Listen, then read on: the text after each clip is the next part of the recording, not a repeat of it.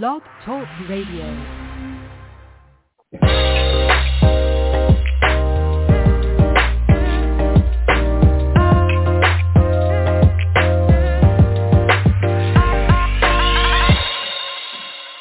Welcome to the Perkins Platform. This is a solutions-oriented podcast and live radio show. Each broadcast, we dedicate just about 30 minutes to explore topics of interest for leaders and professionals in education and a variety of other disciplines. And this is your host, Brian Perkins. Thank you so much for joining us again today. We have a thinker and writer and developer extraordinaire of sorts with us today, and I'm excited. This is actually just the second conversation I've had with today's guest, and I'm delighted to got to have an opportunity to know him and read more about the work he is doing. And so I'm pleased to introduce to those of you who are listening in to Klaus Heesch, who is a writer, but is doing some work in organizations to help them understand the nature of an uncertain future. And so today, with everything that is going on in the world, particularly leaders in education, but really across a span of industries and disciplines, leaders are finding themselves trying to understand what's around the corner. And while this is not intended to be something that gives a set of instructions around first do A, B, and C, it's really a mindset shift. And that's why I'm excited to have Klaus, who is a experienced design leader. So I would like to just start. Again, welcome, Klaus. And I'd love to have you tell us a little bit about what you're doing currently, a little bit about your past, how you landed where you are today.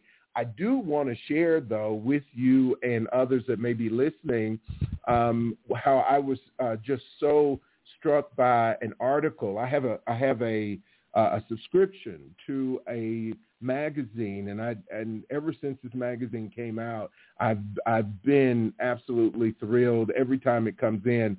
But the magazine is Fast Company. And so I read this article that you wrote, and particularly since I'm in the business, so to speak, of leadership training and development, that your article read, "The future of leadership depends on these 4 strategies." So it caught my attention right away.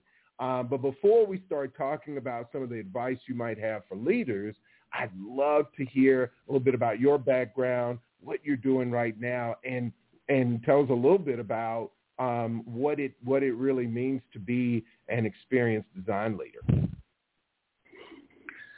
Thank you so much, Dr. Perkins. And I know you've insisted that I call you Brian, and I'm sure I'll do that Sure. as we go forward. From my humble beginnings in Georgia, we grew up always referring to everyone as Mr. or Mrs. and Sir and Ma'am. Yes, sure. So I'll try to drop the formalities as we go. Sure. Yeah, I'm from Central. I spent my formative years in Central Florida. Got my design education at University of Central Florida in Orlando, and spent the bulk of my career there. I worked with some amazing designers at small design firms and agencies, and I ran my own design firm for 13 years. That small design firm was called Juicy Temples, and we serviced clients in the arts and entertainment industry for the most part. And yeah, I feel like the whole idea of leadership is something that I kind of stepped into out of necessity, in wanting to run my own business and not wanting to work alone. I was driven by a desire to collaborate early on, and kind of kind of disappointed in some of the bureaucracy and the processes that existed at larger agencies. So I was motivated just to collaborate. And I think somewhat instinctively early on, I figured out that how important it was to cultivate the individual's health and well-being. So I started off in business of design, focusing not necessarily on a particular practice or area of focus in design. I was a graphic designer. Let's be clear. I made things look pretty. Gotcha. But I worked early on to empower the designers that worked with me to make decisions for themselves, to understand the importance of the customer relationship and to get to know the customer. And early on, back in the early 2000s, it made the shift from simply graphic design and the design of artifacts, posters, and brochures and things like that to design of interactive pieces. So back then we did interactive CD-ROMs and and websites, microsites, and things like that. But like I said, the idea of leadership wasn't something. I didn't set out to have a career as a leader. I became a leader out of necessity.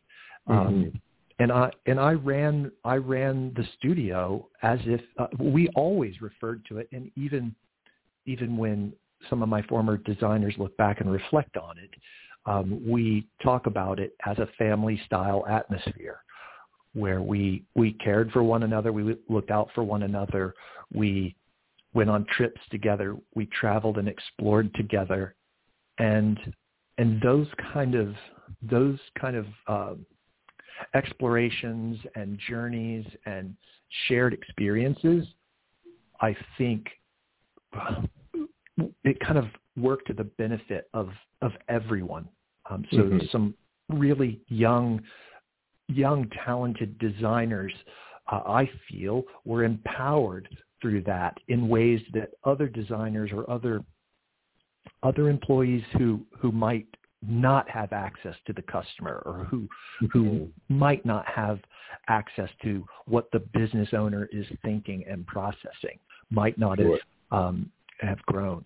So that and from that came, I have a habit of sharing openly. Sometimes they say as leaders we need to be vulnerable. Of course, I didn't have that language back then, but I was openly sharing the struggles that I was having in terms of running a business or coordinating finding new customers, and I was having discussions out loud with my young designers in a way that gave them insight into how businesses run and what are the implications. What's the difference between being a people manager and an individual contributor, for example? So, it's been a fascinating and wonderful journey. I ended up in 2008 when the economy tanked. I had an opportunity to come to New York and partner at an interactive design firm. I did that for a short while, but it was honestly culture shock for myself and for my family to move from Orlando, which is a wonderful, just creative hub there in Central Florida, to move to New York, this big city with a fast pace and everything. But I got a taste of it, and we ended up moving back to Florida for a few more years, and I couldn't get away. I had to come back, and had the good fortune then to come back to New York and work at an advertising agency called The Gate Worldwide. I worked there for 5 years, and that I led the digital work of the agency, and that was a wonderful opportunity.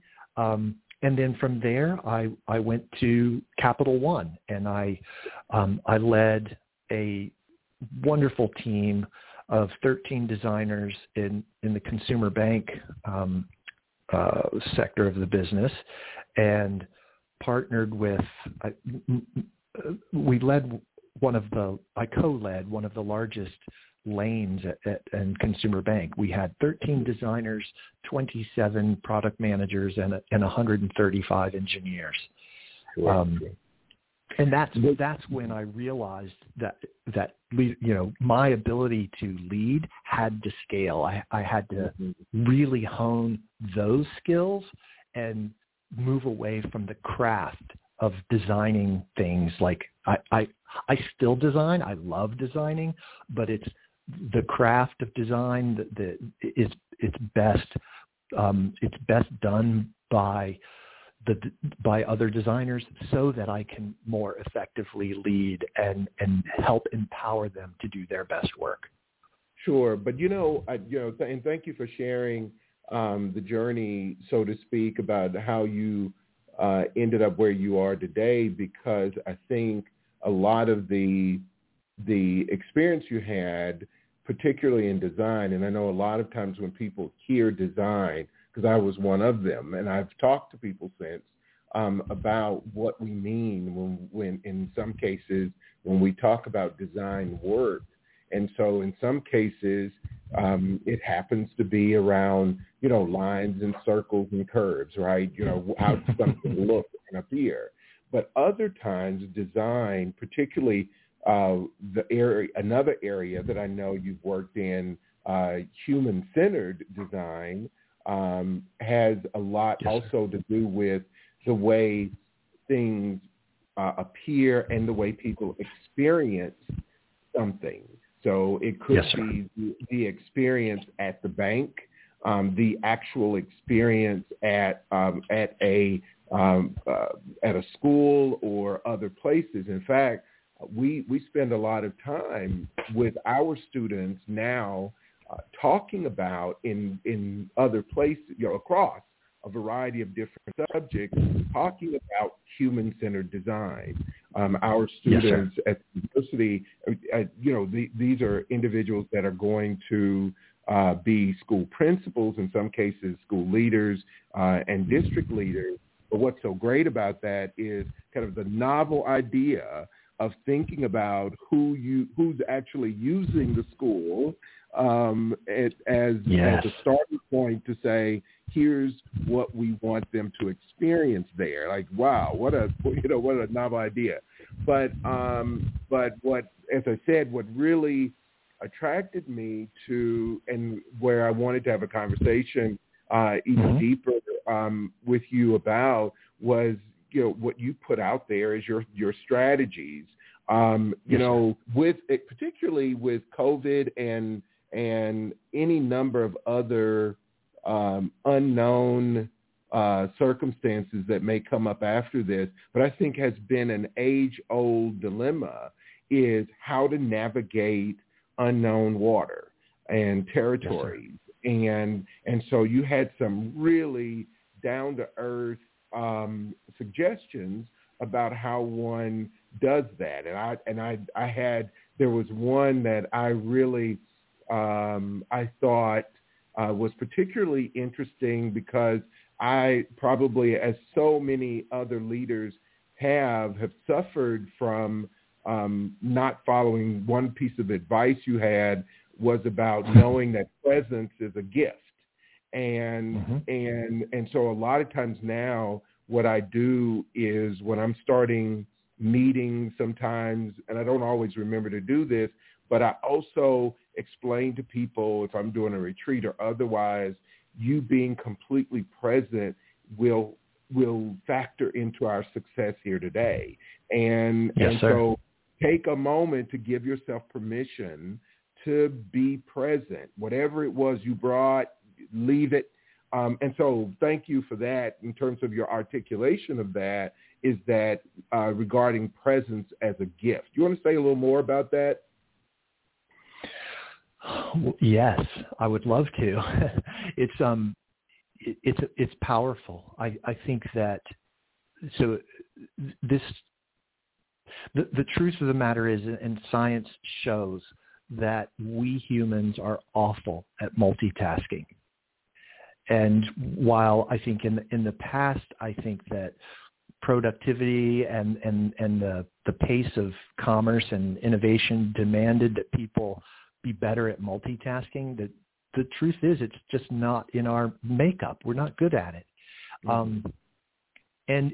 When you think about the ecosystem whether it's the education system or whether it's doing working with investors in big business, if the people that come together to do something are all only half there, the outcomes are going to be diminished. There's going to be fewer connections made. And I'm talking real connections, because everybody's half in it. And this idea that presence is a gift comes from kind of the Eastern philosophy, or the Buddhist philosophy of mindfulness and self-awareness, and considering the impact that you have on the people around you, and the systems that are around you. And if you're only half there, if you're if you go into a meeting and you're checking your email, you're not going to be respected in the same way that you would if you look the speaker in the eye. A really powerful example of this is that I had a design leader who once thanked me for being in her meeting. She said that when she felt like she wasn't connecting with the audience, or maybe she felt like she was, not driving the point home, she said that looking at me and realizing that I was making constant eye contact with her was empowering for her. It helped make her feel a little bit more confident and proud in what she was doing, like as if someone is paying attention. Right. It's such a simple thing, Brian. And sure. And the reason why I say it's a gift is because it's a gift for the person who's on the receiving end. So you listening attentively to me is a gift to me. I appreciate that. Yeah. And my expression of appreciation is the gift that comes back to you. So that kind of that concept of presence is a gift. It's a gift that you give, but you also receive it. My one of my coaches is a positive psychologist, Robert Mack, and he wrote a book, Happiness from the Inside Out. And one of the things that Robert taught me is that concept that, and science proves this too, that people who are present and attentive are seen as smarter. You're seen as more trustworthy. And those things matter in the ecosystem. You want to encourage and foster those relationships that are respectful and trustworthy. And so, yes, paying attention, that presence is a gift. And the final thing I'll say about it is, I included in that article that 1 minute of presence building at the start of a meeting can be incredibly helpful. Absolutely. And oh my gosh. And how many times have we, especially in this era of Zoom meetings, there's an awkward few minutes while you're waiting for other people to show up. And it's difficult because if not, everybody's not there 4 minutes in, you might have to repeat things, or you might not feel comfortable even starting. And so you end up wasting, okay, now they joined. Now you've wasted 5, 6, 7, 8 minutes. And during those 8 minutes, the people who are arriving are scrambling because they've got the messages and the conversations from the last meeting still in their head. Maybe they haven't even they haven't flipped their notebook to that new clean page yet. And so one of the things that I did with the leadership team at Capital One was we would literally take 1 minute. Everyone would close their laptops and we would just sit there silently. You don't have to meditate. It's not some, kumbaya, beads and bells kind of thing. But let's just be quiet and give the mind and the body a moment to settle and get ready to do that have that important discussion that's coming up. So that's really powerful. Yes, absolutely. And, I'll share a strategy that I think has helped, particularly in a Zoom world. But I'll start with the Zoom world. And I think it touches upon presence is that, and I think we've all either been the person or know the persons that spend time in Zoom meetings, but their cameras are off for whatever reasons. And they, we always ask people to mute, but you're kind of like the double whammy of the mute and the no video makes it really difficult. It's not something you can do when you're in what we used to be able to do when we were in a meeting. You couldn't kind of go blank. And so before a meeting, particularly one that is important, I usually send out an email just asking people, if they are going to be present, please be prepared to be present visibly on the screen because it means so much. And the other thing is that, if you don't want your background to be seen, there are, Zoom has been so great to offer options to put backgrounds in, but also you can just blur your background. But being present is so important. And so I just couldn't say enough about how, just in terms of leaders, making sure that people are present in a number of factors makes a huge difference about the real kind of culture and climate of the organization was really, really important. The other thing that I took from what you said that I thought I'd love to hear you say more about is your point about ease up on vision and focus on cultivating perspective. And I thought ease up on vision, but I'm one of those people that when I teach Introduction to Leadership, where there is no vision, the people shall perish. That's yes, I use that. And so it took me a minute to really understand, what you meant by ease up on vision, and then cultivate perspective. Yes, I'd love to hear you expand on that too. Yes, sir. Yeah, vision is important. I'm a strong believer in a shared vision. That was one of the most beautiful things at Capital One. There's a mission that everyone bought into. I think a lot of companies, the mission and purpose driven companies. I'm not saying that you shouldn't have a vision and you shouldn't have a mission. That collective idea of where we're headed is really important. And so I don't mean to diminish that one bit. Mm-hmm. What I was saying in the article is that you can't focus only on the vision to the detriment of the individual perspectives. Because if I'm a leader and if I were to answer every problem with, well, that doesn't fit our vision. Right. So, I'm going to just destructively shut everyone up that's not talking about our vision.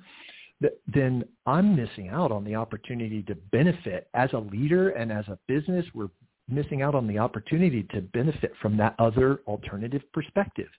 Mm-hmm. And this, I think that the collegial approach to problem solving is to challenge assumptions and to ask critical questions.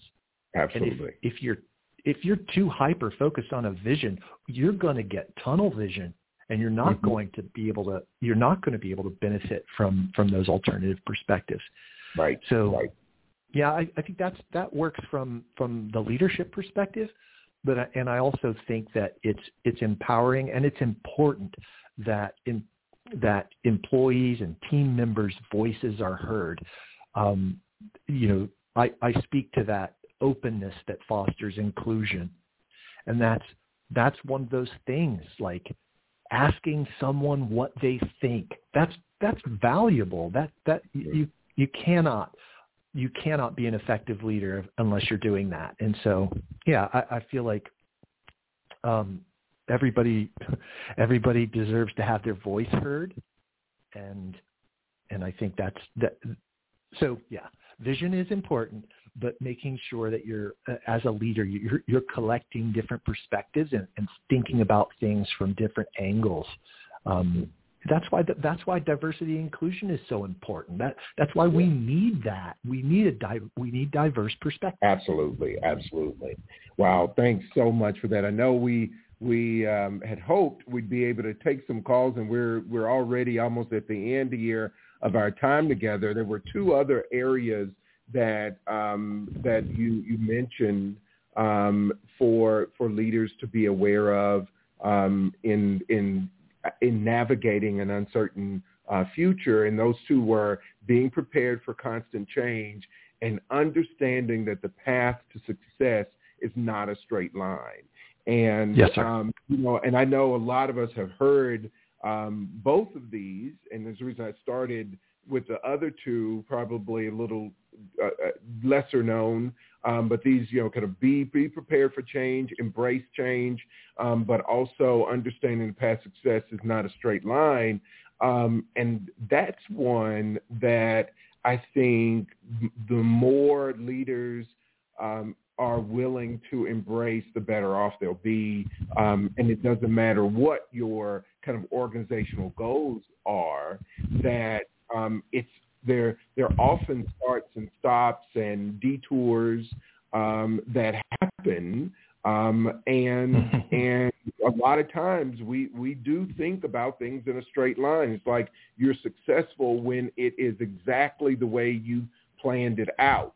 Yes, sir. And I've, at least from my experience in my career, is that I've also found that there are some unexpected benefits to being thrown off course sometimes, right? Like some places that you discover were accidental, and they were absolutely life-changing, and from an organizational perspective, they're changing as well. But I'll stop, because I do want to hear in these last few minutes a little bit about what led you there too, about kind of the big aha for you around success being sometimes nonlinear.